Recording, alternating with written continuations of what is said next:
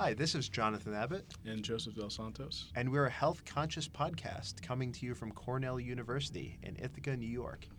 And we're going to have a little Sloaney special today. We're going to talk with some Sloan students about a variety of topics. Yeah, we're going to be focusing on M&As in the healthcare space. I think it's a really exciting time, and a lot of us Sloanies are really in tune with the news that's coming out of the field. Yeah, I think we had really great insights from Mariana, Freddie, and Sana. And without further ado, let's get right into the conversation. We're going to talk to Freddie, Sana, and Mariana. I'll have them each introduce themselves. Hi, good morning, Joe and John. Thank you for having me. My name is Freddy Terrazas Escamilla. I am a first year in the Sloan program, and prior to being in the Sloan program, I was serving in the Peace Corps in Nicaragua. Good morning. I'm Sana. Thank you for having me as well. I'm also a first year student in the Sloan program, and I come from Canada, so I have an interesting background with the single payer healthcare system. All right. Hi, John and Joe. I'm Mariana. I'm a first year in the Sloan program. I'm from Milwaukee. I did my undergrad at Minnesota, and now I'm here. Thank you guys so much for being here. So I guess we're going to get started today talking about some of the mergers and acquisitions that have been happening in hospitals. As you guys all know, it's a big trend that's been happening over the last decade, and it looks like it's going to continue over the next. Like 5-10 years. I guess. Yeah. And we really kind of want to talk to you guys about, like, what are your thoughts about the mergers that have been happening in the past kind of few years? There's been kind of a torrent of mergers, kind of hospitals trying to expand their footprint.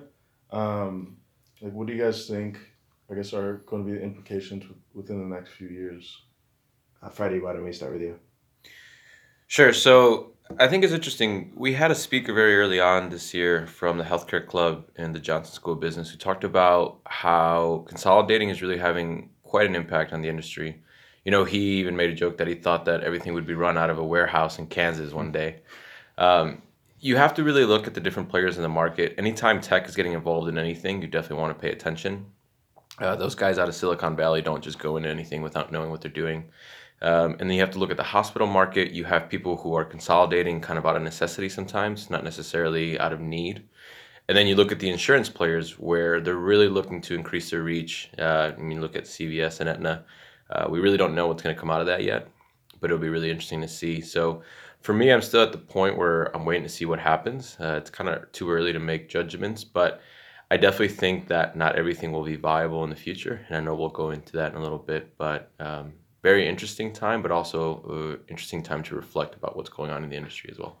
Yeah, I think that was an interesting point you made about sort of vertical integration in healthcare. So it's not just hospitals and hospitals. Now it's tech to hospitals to insurance, and they're kind of all building one giant system. So Madi, do you think in the future that's going to be a continued trend? Say you're a hospital administrator in the future. What do you think your interaction is going to be with Silicon Valley or with insurance companies that are part of your network? Well, I think it would depend on where these mergers and acquisitions are taking place.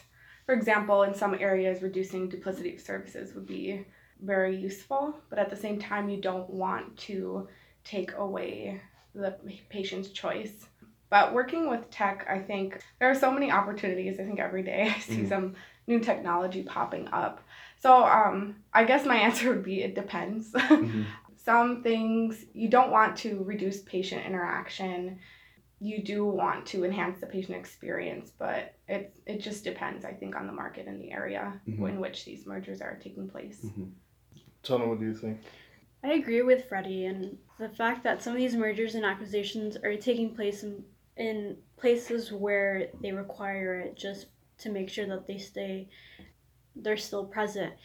But interestingly enough, I volunteered at a hospital that I saw go through a merger and acquisition, and they did it for the ease of record sharing and to split their services so that one hospital became more focused on cardiac and one became more focused on oncology. And in my hometown was about 1 million people, like it made sense.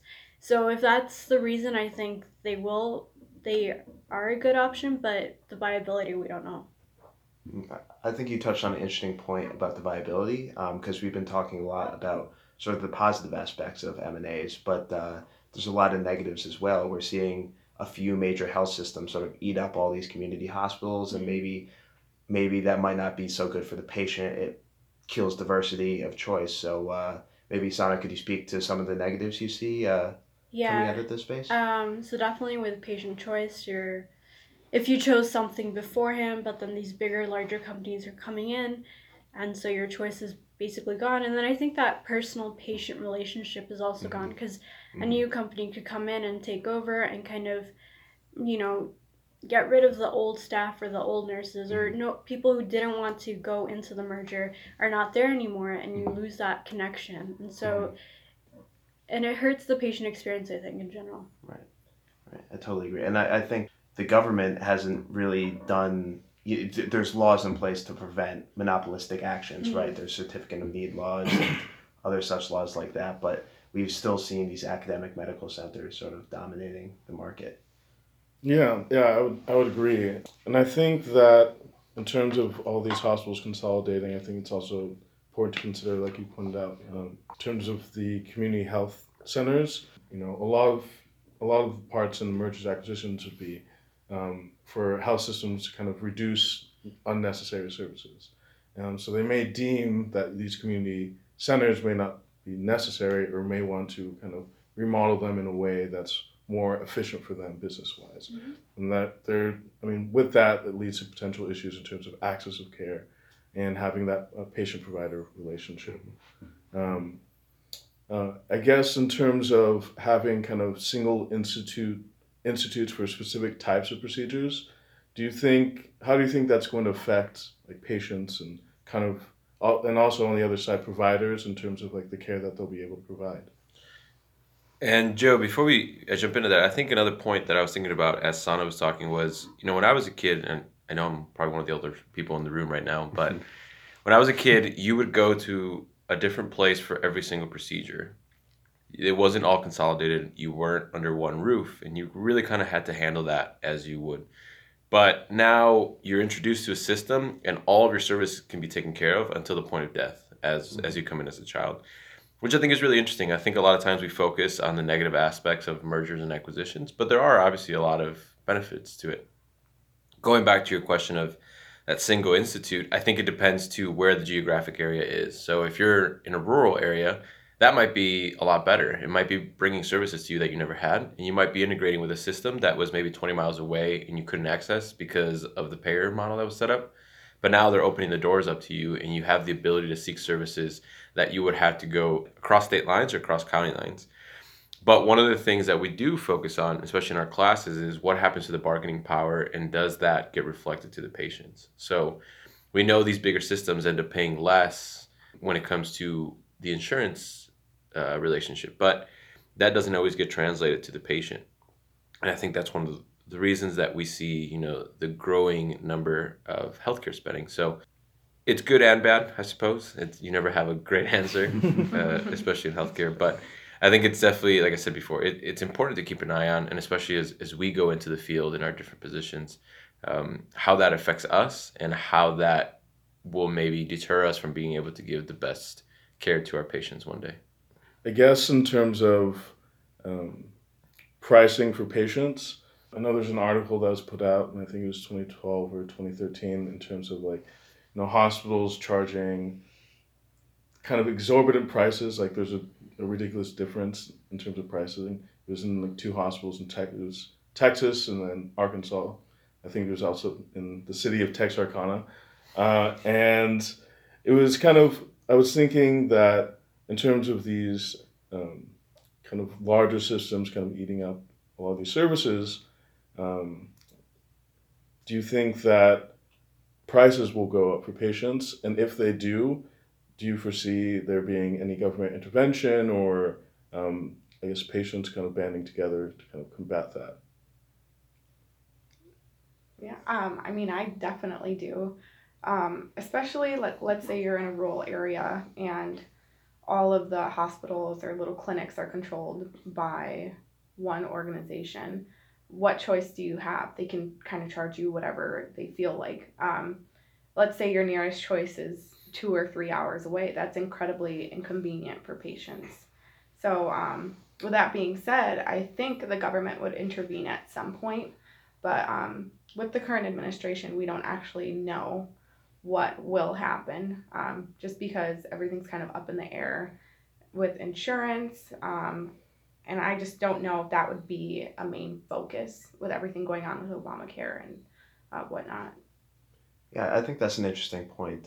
You mentioned there's one system for an entire community, and it's true that the system, it's more efficient to have a patient kind of go through the system from hospital to hospital and see, the spectrum of care end to end. But on the other hand, like you said, they can charge whatever they want essentially because that's the only choice in the market. So do you think that maybe introducing more competition into the market would drive down prices, or do you think mergers in the payer space, sort of, so they have more bargaining power, would be more beneficial in pushing prices down for the patients? I think that bringing competition would definitely bring down prices, because in reality, even if you have more bargaining power, that doesn't mean that you're going to pass down the benefits to consumers and to patients. So, I mean, if you think about what's going on with current tax cuts to larger corporate organizations, they're not passing those on to the people that are their laborers. They're not passing those down to the people that are at the bottom of the tier. They could, in a perfect reality, like you'd say. They have somewhat. Yeah. With the what was it? I think Walmart gave like $1,000 bonuses or something like that. So Yeah, but see, how much does that help? I think someone said like, oh, you can buy a car with $1,000. You can't. And so if you pass down certain benefits to patients, how much would it help them in reality?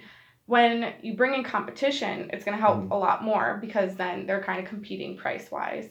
But again, how much does that help when there's no transparency of pricing? So there's a lot of things that come into play with mergers and acquisitions. There's no single answer. The answer for every question is it depends. And it just depends. We'll go towards the future now. I guess, what do you guys see in terms of, a lot of these organizations are, in order to kind of evade antitrust laws, they're going where they aren't and kind of purchasing or aligning with organizations so that they can, again, expand kind of the pie. Do you think that in the future, like maybe, by the time we retire, that these mergers are going to sustain themselves, or are they going to be kind of cut down due to kind of other administrations kind of dictating how they want their healthcare? Well, why don't you give your opinion first, Joe, and then we'll go around. Yeah, sure. I think that it's not sustainable, because I feel like, if you look at the for-profit sector, a lot of these larger like health systems, like community health systems, they bought up, or they merged with Health Management Associates, and they thought that with the passage of the ACA, they're going to be kind of in the clear, because most of their hospitals were in the South, large kind of low income Medicaid population, and if these states expanded, then they'd get a great windfall, basically. But these states did not. So these hospitals are hemorrhaging money, and now they're kind of selling off, kind of piecemeal, all of the hospitals that they have in the southern regions, and kind of reorganizing. Their stock prices have been nosediving the past 3 years, Freddie? Yeah, I think I agree with you, Joe, but for a different reason. I think when you bring together so much in such a quick manner, it's not sustainable. And you can look at a lot of other industries, and you can look at a lot of industries that have failed doing that. Unfortunately, healthcare is about 10, 15 years behind the rest of the trends in all the other industries. So you would hope that they learned a little bit from what is going on around the industries, but we tend to make a lot of the same mistakes as happens throughout history. And what really needs to happen is they need to figure out a way to take these systems that they're making and stop fragmenting them at the state and county level, because you have these massive systems that cross state lines, sometimes cross international lines, but the strategy that goes into it, especially with changing payer methods, it doesn't lend to a viable solution. Joe and you and I have had this conversation many times, but I think there really is a bubble in healthcare right now. I think at some point it's going to burst. What's going to happen at that point is either really scary, or we just take a shift to a different option. But the way that the healthcare spending is going, the rate that we're growing at, and how much we're just amassing more and more of the GDP, it doesn't take an economist to know that that's just not a viable option for, not only financial freedom for these hospitals, but for sustainability for our patients. So if we want to improve our healthcare system, if we want to improve patient experience, and we really want to buy into, value-based medicine, these bigger systems are not the way to do it. But it is what's going on right now in healthcare. So as we enter the business, as you say, when we retire, is it going to be that way? I think we're going to have to be the ones that are given, if you will, the hot potato and try to figure out how to take it forward. So, yeah. I mean, if you look into the past of mergers and acquisitions, and you see how many mergers and acquisitions occurred in the 90s, how many of those sustained and how many of those failed, and you can kind of take that towards the future and see, with administration always changing and states not expanding with their Medicaid funding, then there will never be a sustainable option because of these changes, unless you're always electing someone into office that will always put healthcare as number one. Well, you guys kind of touched on everything I thought. Well, I do not agree broadly that it is sustainable, but you can see certain mergers that are beneficial for the community. So it just depends on the market again. Yeah, I think you guys touched on most of the main points, like you said, Lottie. But I think something that we haven't touched on yet is as much as the payer side. I think so. We've seen sort of the Trump administration, the Republicans, they control all houses of government as well as the White House, but they couldn't repeal Obamacare, which says to me that this country is moving more towards sort of a more government-based healthcare system where they're taking a much more active role in sort of managing care, paying for care, and et cetera. In terms of mergers and acquisitions, obviously the government could be considered the biggest company, quote unquote, in the country. That means they have incredible bargaining power on where they're directing patients. So my sense would be that we're going to see an increasing amount of mergers and acquisitions as hospitals expand and try to increase their bargaining power, in relation to the government to deal with that increase of sort of prices or whatever, or decrease in prices, I should say. So that would just be my sense. Okay. I want to go back to a point that someone brought up in terms of the merger in Canada and her hometown, and within her hometown. Yeah. I guess under a single payer system, what was the thought process really behind that merger? Because it's not really about like them trying to like get more revenue as much, or I wasn't. I guess I'm really curious about. I guess how did that decision like come about like under that single payer system? Well, why don't we explain what a single payer system is, and then we'll go into. Okay. Okay. Sure. Yeah. So a single payer system basically is where there's a payer, mainly the government, paying for the care of the citizens, and that care is extended to all the citizens in the given country, like Canada. Mm-hmm. So. Yeah. So the government varies by a province, so I'm from Mississauga, Ontario. So Ontario's government takes care of our health insurance, not only for citizens but also for permanent residents that come. I'm not exactly sure of the exact reason as to why they did that merger, but it was very interesting because you had Trillium and Credit Valley, and then it's now Trillium Health Partners. And Trillium already had several other locations already in the GTA, the Greater Toronto Area.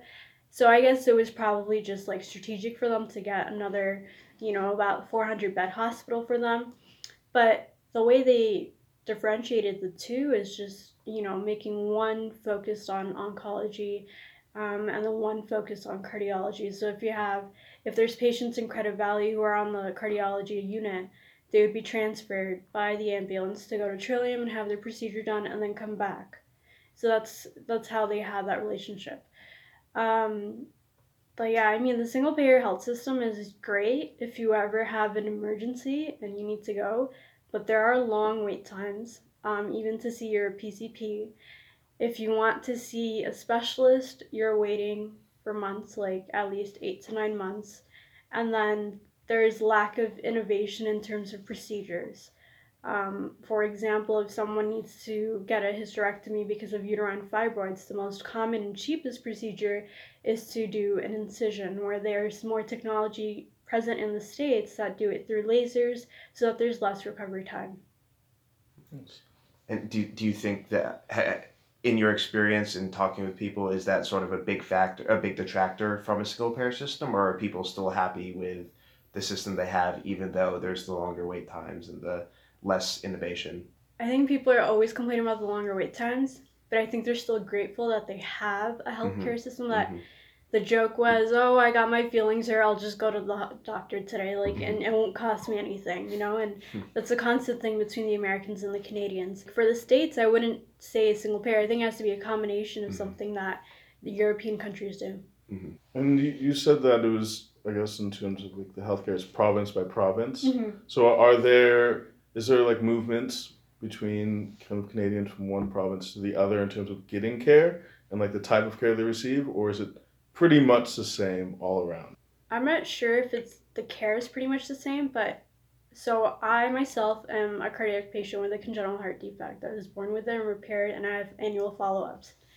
In terms of that, I only have one hospital that I can go to that's all the way in downtown Toronto, so no matter where I am. So there's people in rural areas of the province of Ontario that travel all the way to Toronto just for their follow-up. So there is that like disparity as well. That was a great discussion. Wouldn't you say so, Joe? Yeah, I think it was really good, really getting insights from our fellow classmates, right? Yes, absolutely. And I want to thank you all for listening. I hope you guys got a lot of information that you didn't know before coming into the podcast that you now know. And I really want to thank Freddie, Sana, and Mariana for sitting down with us last week and getting their insights. And I think we need to kind of look forward to next week. So check out more information. You can check out Supin Shaw's blog on healthconscious.wordpress.com and check us out.